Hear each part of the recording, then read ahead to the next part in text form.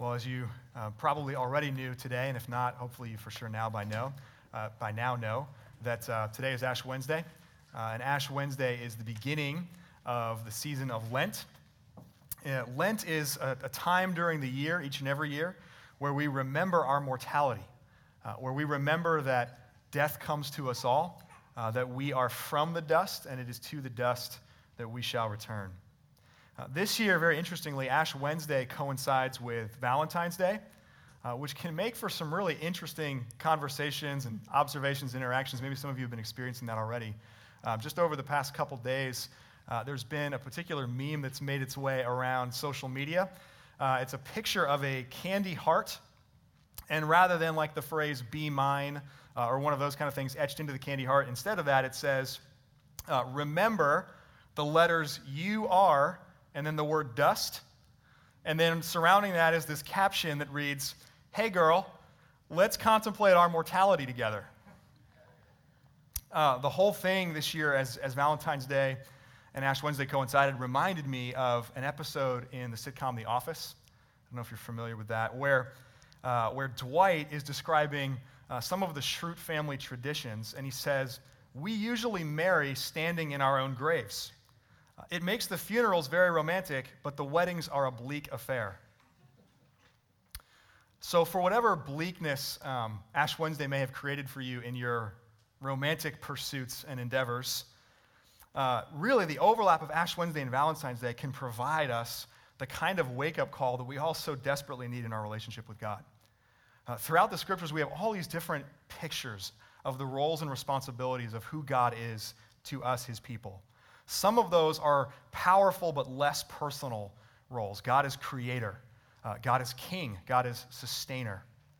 And then there are these incredibly personal, intimate relationships, that God is father, that God is friend, and one that's perhaps often overlooked, that God is lover, that he is a husband or a groom, and his people are referred to as his beloved bride.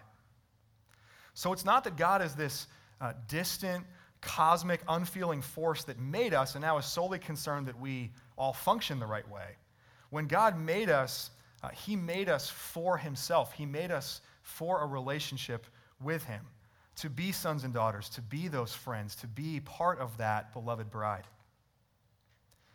During Lent, we remember not only our mortality, we remember the reason for our mortality in the first place. That death comes to us all, will come to each one of us as a consequence of sin. And that our mortal bodies die as a result of humanity's fall, our individual and our collective rebellion against the God who made us. But depending on your background in the church or out of the church, depending on even your personality and how you prefer to engage with God, we're all likely to really limit our understanding of what sin is. Because in line with each of these different roles, these pictures of who God is, there are different metaphors and different images for what sin is. So God is creator, which means that sin, one definition, one understanding of sin, is to live out of line with the good design of God. It's to live out of design with the fabric of the universe. God is also king, so another understanding of sin is that it's treason, it's mutiny, rebellion against our king. But one that we tend to pay less attention to, God as groom, God as lover. And so sin is also described in Scripture as adultery. It's an affair where instead of us remaining faithful to the one who loves us, to the one who has made a covenant to be our God and we to be his people, we give ourselves, we devote ourselves to other lesser loves, lesser lovers that in reality are not lovers at all. They don't love us the way that God and only God loves us. The Old Testament especially is really filled with this kind of language and imagery. The entire book of Hosea, for example, is about how the prophet Hosea's marriage becomes really a metaphor for the relationship between God and his people. But there's also a passage in the book we've been looking at together, the book of James in the New Testament, where James picks up on this idea and he calls Christians to wake up to the seriousness of their sin, specifically their adultery against the God who loves them. So I'm going to read just the first 10 verses of James chapter 4. I invite you to listen now with open ears to this book that we love. What causes quarrels And what causes fights among you? Is it not this, that your passions are at war within you? You desire and do not have, so you murder. You covet and cannot obtain, so you fight and quarrel. You do not have because you do not ask. And you ask and do not receive because you ask wrongly, to spend it on your passions. And then here's the key line in verse 4. You adulterous people, do you not know that friendship with the world is enmity with God? Therefore, whoever wishes to be a friend of the world makes himself an enemy of God. Or do you suppose it is to no purpose that the Scripture says he yearns jealously over the Spirit he has made to dwell in us? But he gives more grace. Therefore, it says, God opposes the proud but gives grace to the humble. Submit yourselves, therefore, to God. Resist the devil, and he will flee from you.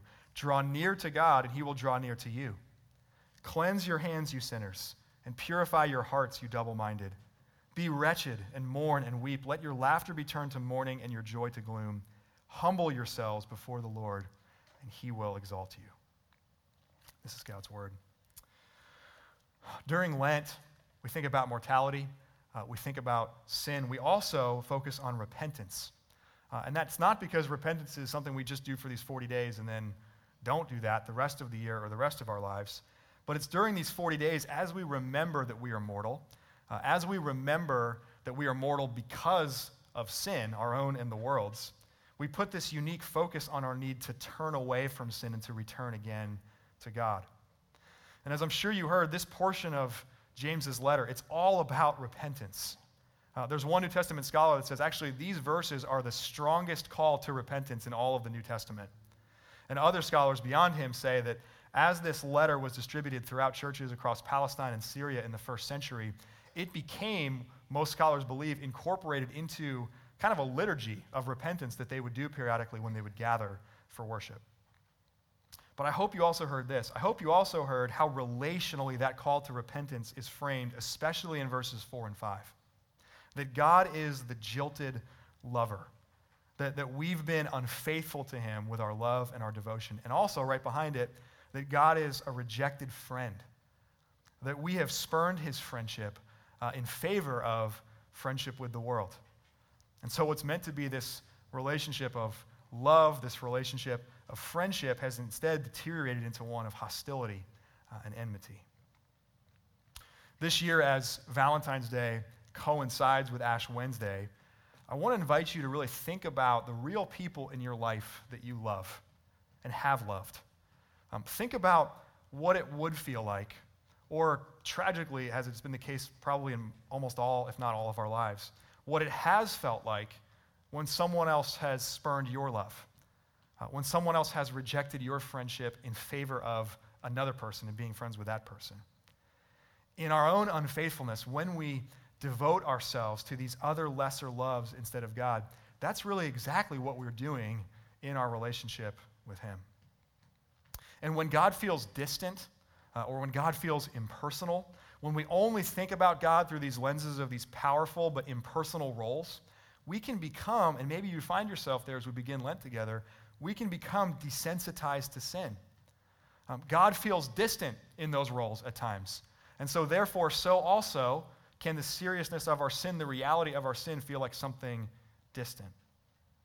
But when we think of God relationally, when we think about how our sin affects God relationally, how it wounds him, how it pains his heart, how it creates within God this longing for restoration and reconciliation with the people that he made for himself, that can begin to reawaken and resensitize us and lead us to repentance. And here's the beautiful part. Doing this will not only resensitize us to our sin, it will also resensitize us to the depth, the real depth of God's love for us. Think about the cost that's required to repair, to restore a relationship when it breaks down like that. When a covenant, for example, like marriage, is violated and broken. When a real deep friendship, for whatever number of reasons, falls apart. Many, if not every single one of us, has experienced that at least once in our lives, if not many times over. And often, and understandably, our response in those times is to turn away from that person who has hurt us like that. to resign ourselves to the irreparability of that relationship. It's just going to be too hard to repair this. But what we read in James 4 is that that's not, thankfully, how God responds.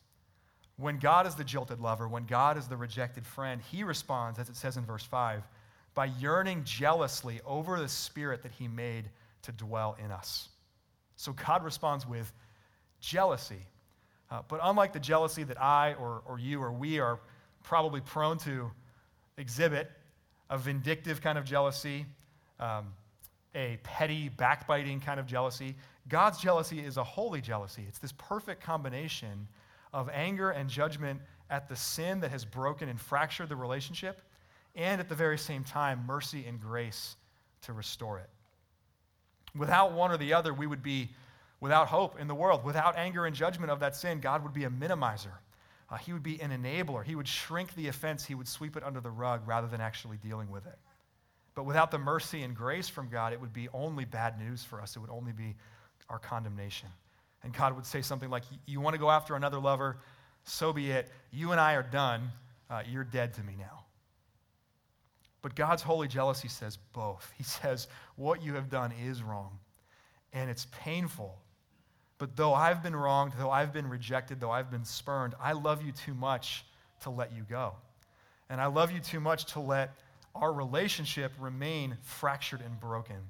Which is why right after saying God yearns jealously, the next words that James pens in this letter are, he gives more grace. That God is going to be the one who comes after and pursues the adulterous people. God is going to be the one who comes after and pursues the estranged friends. And it's that jealousy of God that is our hope in this life. It's that jealousy of God that is our salvation. Lent prepares us, as we've heard tonight, for Good Friday and for Easter, where we will see the ultimate display of this jealous love of God in the death and resurrection of Jesus Christ. So Schrutes might stand in their graves when they are pledging their love to one another. Jesus shows the extent of his love by being fully laid to rest in one. He takes God's judgment against sin upon himself. He humbles himself to the point of death, even death on a cross. This is how far the love of God will take him. This is how far he was and is willing to go to forgive, to restore, to redeem, to reconcile our relationship with God that sin has sought and seeks to destroy. And it's this love of God that frees us, and I would invite you into this freedom, that frees us to actually look at the sin that is in our own hearts, to actually ask God to expose that, to search us, to know us, to expose us. It also frees us up to look honestly at the sin of the world and to be those who then heed the rest of this call to repentance that James lays out in the remainder of this text, to submit to God, to resist the devil, to draw near to God, to cleanse our hands, to purify our hearts, and to humble ourselves before the Lord that he might exalt us. So may we together pursue renewed faithfulness this Lenten season. Resensitized, yes, to our own unfaithfulness and the ways that we are, and step into that role of being adulterous people and estranged friends and enmity with God, but ultimately, even more, resensitized to the jealous love, the jealous grace of God, that God will not abandon us in our unfaithfulness, but at infinite cost to himself, truly loves us to death. Amen. Let me pray. Lord God, eternal and almighty Father, we join with the first Christians in praising you for the death and resurrection of Jesus Christ, through whom we have received forgiveness and eternal life. Grant us, therefore, gracious Father, the grace to observe a holy Lent by self-examination and repentance, by prayer, fasting, and self-denial, and by reading and meditating on your holy word. Grant that we may remember that though we are dust, and to the dust we shall return, that we have been born anew to a living hope through the resurrection of our Lord Jesus Christ, the one who lives and reigns with you and the Holy Spirit, one God, now and forever. Amen.